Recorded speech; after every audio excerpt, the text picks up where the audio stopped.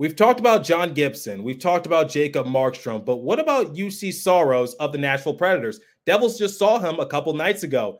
Is he available? And what's it going to take to get his services? We have a lot to break down in today's episode of Locked On Devils. Buckle up, everybody. You're Locked On Devils, your daily podcast on the New Jersey Devils. Part of the Locked On Podcast Network, your team every day. Hi, this is Bryce Salvador, and you're Locked On Devils with Trey Matthews. Elliott scores! Oh, Stevens stepped up, nailed it. Brodor's got the puck. What a shot. The Devils win the Stanley Cup. Alrighty now, what is up, New Jersey? Welcome back to the Locked On Devils podcast here on Locked On Network. I'm your host, college hockey play-by-play announcer, Devils writer for Bucks and Pitchforks, and also part-time credential media member, Trey Matthews. So as we all know, the New Jersey Devils picked up a big win in Nashville. It was their first time winning in Smashville in regulation in 15 years. Now, here's a big question. Can they pick up another W from the Predators within the next few weeks? What do I mean by that? Because they only visit Nashville once per season. Well, let's talk about Juuse Saros and the possibility of the Devils getting his services. So in the first segment, we're going to get some background information from the Predators, where they're at in the current standings and what Saros could potentially bring to the Devils roster. And then in the second segment, we'll look at his contract. We'll look at some reports from Elliot Friedman as to whether or not the Predators would be willing to part ways with one of their bigger pieces. And then in the third segment, we're going to change course a little bit. We're going to talk about something a little bit more serious because it kind of hit home for me, and I want to bring awareness onto the show. We all know the situation with Patrik Laine, and I feel like we as a hockey community have to come and surround him with unconditional love and support in wake of what's happened recently. So I want to turn something very bad into something really good and uplifting. So let's begin with where the Predators are at currently in the NHL. So the Predators are in an interesting position. So when looking at the Central Division, the Dallas Stars, Colorado Avalanche, and Winnipeg Jets are pretty much solidified as the top three teams out there. So the St. Louis Blues, they have 58 points. They're the team on the outside looking in, but the Jets have 69. So it's going to take a complete collapse from the Jets if the Blues want to try to sneak their way in as a top three team in the Central. And the Predators, they have 56. So they're kind of in that same boat. And then the Wild, they're on a 4-game winning streak. They're trying to turn their season around. But the Arizona Coyotes, man, what a Cinderella tale in the first half of the year. But they're currently on a 7-game losing streak. And then we're not going to worry about the Chicago Blackhawks because it's pretty much the Connor Bedard show, and that's it. So my point is that the Stars, Avalanche, and Jets are pretty much running away with the Central Division. But similar to the Devils situation, the wild card is a little bit different because in the Western Conference, it's still anybody's game. So the Kings and Blues hold the top two positions in the wild card. So the Kings have 58 points and the Blues also have 58 points.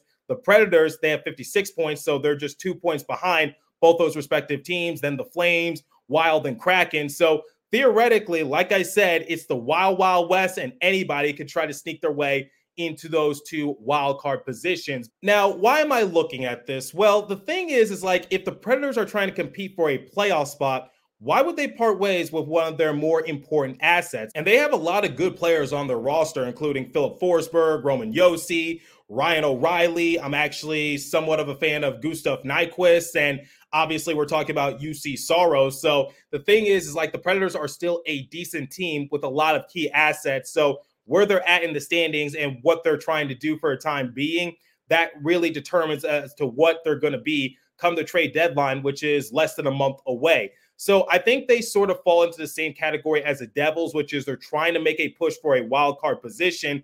But if they're willing to part ways with one of their bigger assets, it's going to have to move the needle in more ways than one, because as we all know, the goalie market is very spread thin. So it's going to take something monumental if they want to part ways with Saros. And we'll talk about that a little later in the episode. But here's the thing for the Devils. Like I said, I'm comparing the Predators and the Devils. If the Devils find themselves out of a playoff spot and they're significantly behind, then they're going to look at probably Tyler Toffoli as one of their key tradable assets, because as we all know, Toffoli's a pending unrestricted free agent, and if he does not want to resign with the Devils, then the Devils can get some leverage from him. So the same can be said for the Predators, because Saros, before we look at his contract in greater detail, he still has this season and then next season, and then he will become an unrestricted free agent. Anything is possible, but let's focus on Saros' stats for a time being. So ever since Pekka Rinne retired, Saros has stepped into the role as the go-to guy for the Predators in net quite nicely. So he's carrying that torch with a lot of pride. So this season, he has appeared in 42 games. He has a win-loss record of 20-20-2. He has a goals against average of 2.97 and a save percentage of .903. He also has 2 shutouts of the season. Now, let's look back at his past couple seasons with the Predators. During the 2022-2023 season, he led all goalies in games played with 64. And the season before that, same result. He appeared in 67 games.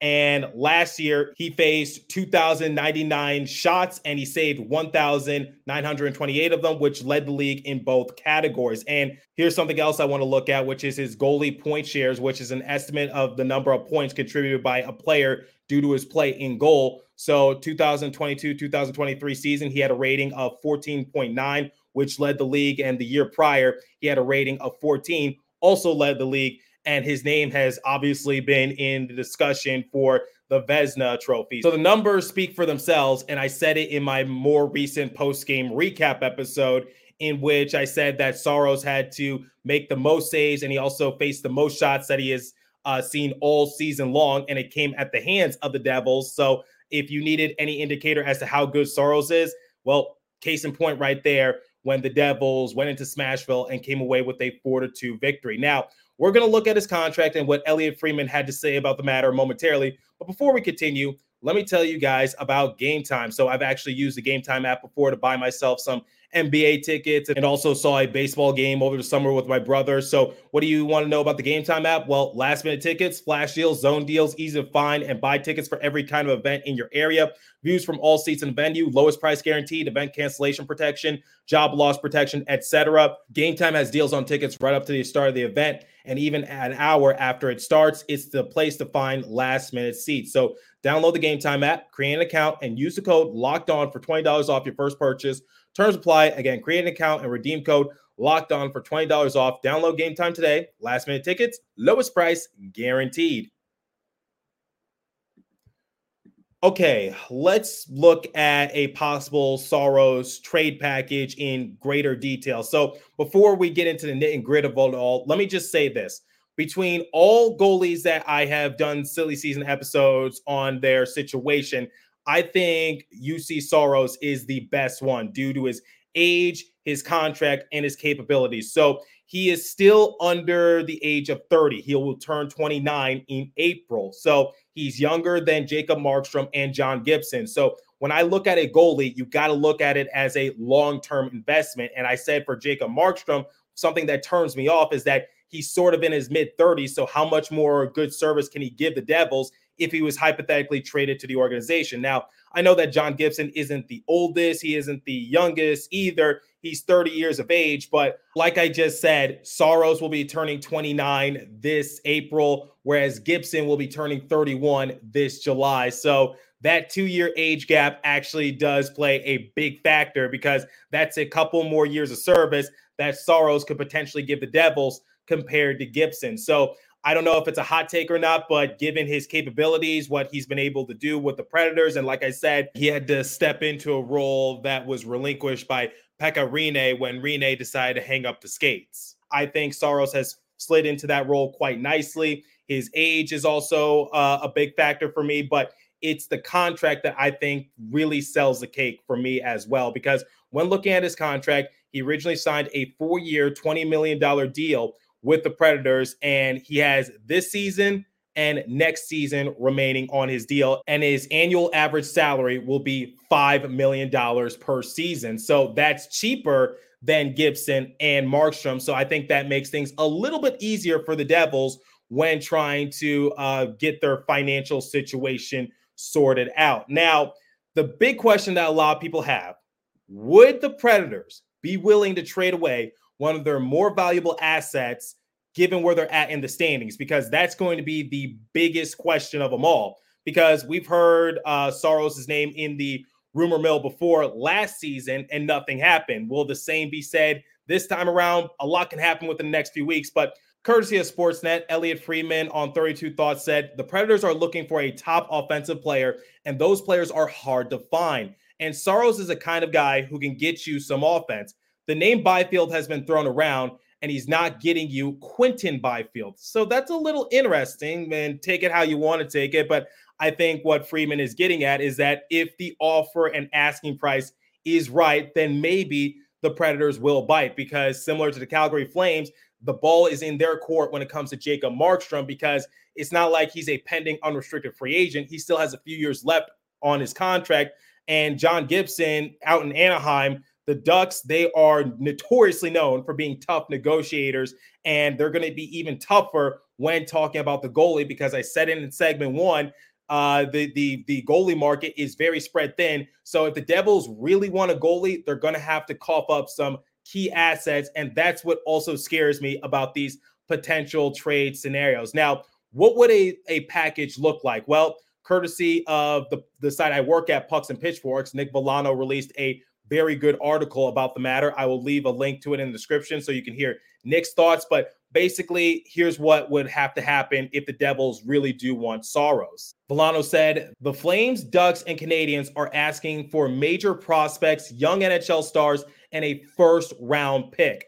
And a lot of people are debating, is it worth it? Well, like I said in segment one, Saros, he's a very good player, and he plays a lot of the games, because in this day and age, where goalies play anywhere from 40 to 50 games, Saros is not going to do that. He's going to suit up in a majority of the games, which I think is very rare in today's NHL. So given his stats, given his capabilities, and the role he had to slide into after Rene retired, I think Saros is up for any challenge that is thrown his way. And I think the Devils would welcome him with open arms as well. Now, Villano went on to say, the price is going to be huge for the Devils. Only 2 players will move the Predators to make a deal, and the Devils likely have no interest in moving them. So the first name that came to mind, Dawson Mercer. The second one, Shimon the Mets, because the thing is like Dawson Mercer, he can provide a lot of offense, and Shimon the Mets, he's one of the top prospects for the Devils. And I'm not really too worried about the Devils dealing away draft picks, because I said it over the summer,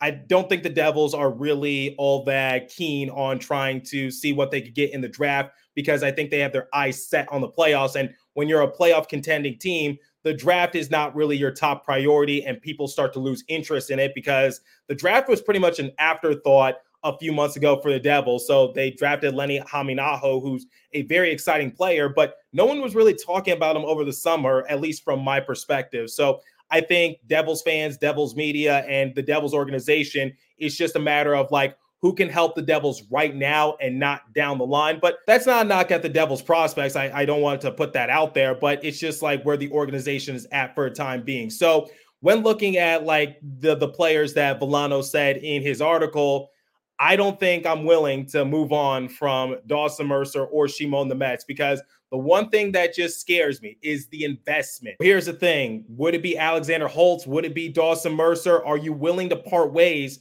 with those players in order to get the services of Saros? Because I remember putting out a poll last year at around this time, were fans willing to trade Dawson Mercer in a 1-for-1 type of deal to get Timo Meier? And overwhelmingly, a lot of you said no, and I was on board with that, because I was just like, I think Dawson Mercer has a lot of upside, and I think that would be a huge mistake if the Devils let him walk, even if they are getting a 40-goal scorer, power forward type player in Timo Meier. So I was just like, that's too big a risk. And now the same can be said for Saros, because he's a very good player. But remember, when it comes to goalies, they can't really give you years and years and years of productivity, similar to how other players might be. I said it in another hypothetical trade package. Would Devils fans be willing to move on from Alexander Holtz in order to get Jacob Markstrom? And I said that might be a mistake, because Holtz can give you 10 years of good productivity, whereas Markstrom, he can only give you a few years at best, since he's in his mid-30s. So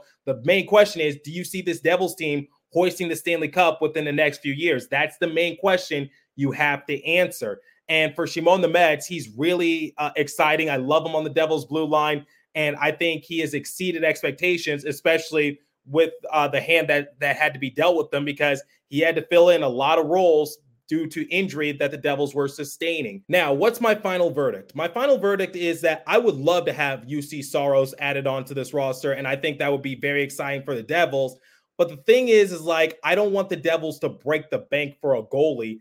I think that would be a huge mistake. So parting ways with someone like Dawson Mercer, who's been an absolute dog for the Devils the last few games, and also Shimon Nemets, who has a lot of upside, I don't know if that's worth it to get a goalie. Like, I think there's a better options out there, not in terms of skill set, but in terms of being a better investment, maybe helping the Devils out in the future. So like I said, between Saros, Markstrom, and Gibson, I think Saros is the better option because he's cheaper, he's younger, and he has a lot of great upside. But the thing is it worth it to part ways with Dawson Mercer and also possibly Shimon Nemets? Now, if you can convince the Predators to take on Alexander Holtz and maybe another prospect, okay, I guess I would bite, but it's going to take a top prospect. It's not going to take like a B or a C tier type prospect. No, it's going to take like Lenny Haminaho or maybe even Seamus Casey to really move the needles for the Predators. Now, in my honest opinion, I don't see the Predators parting ways with Saros. I just don't, especially with where they're at currently in the playoff picture, which is they're just on the outside looking in the wild card position, similar to where the Devils are at in the Eastern Conference. So I just don't think the Predators, barring anything catastrophic happening, are going to part ways with Saros, especially with that circumstance in play. But it's still fun to talk about. So once again, my final verdict is yes, I would love Saros added to the roster, but I'm a little hesitant about parting ways with some good contributors on the Devils roster because I don't want Tom Fitzgerald to gut this organization. And keep in mind that Saros has this year and next year. Here's the big question once again. Do you see this Devils team winning the Stanley Cup this year or next year? Maybe not this year, but that's the big question next year. So let me know what you guys think in the comment section below. What are some of your trade packages for Juuse Saros?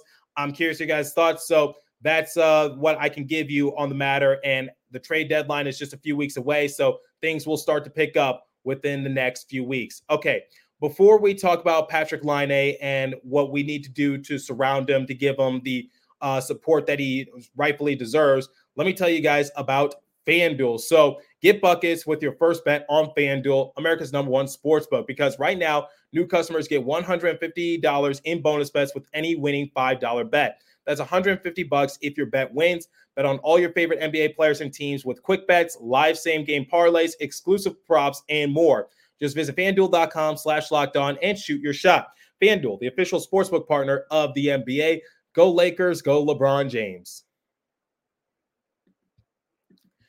Okay, so I feel like I have to talk about this. And keep in mind, I have no notes written, so this is just me speaking from the heart because I want this to be as authentic as possible. So a few days ago, there was a Columbus Blue Jackets based podcast made by fans, and they said some really controversial things. And they made a joke about Patrik Laine and his current situation. So as many of you might know already, Patrik Laine recently checked into the Players Assistance Program, and somebody made a suicide joke on that Blue Jackets podcast. I'm not going to say the name of the show. I'm not going to say who it is, because I don't want that kind of negativity on my platform, but it's still very important to talk about. So first and foremost, making a joke like that, that's just tasteless. That's wrong. I don't care if you're talking privately. I don't care if you're talking publicly. You shouldn't be making jokes like that. And why am I talking about this? Because it's very important to discuss, because some things are bigger than sports. And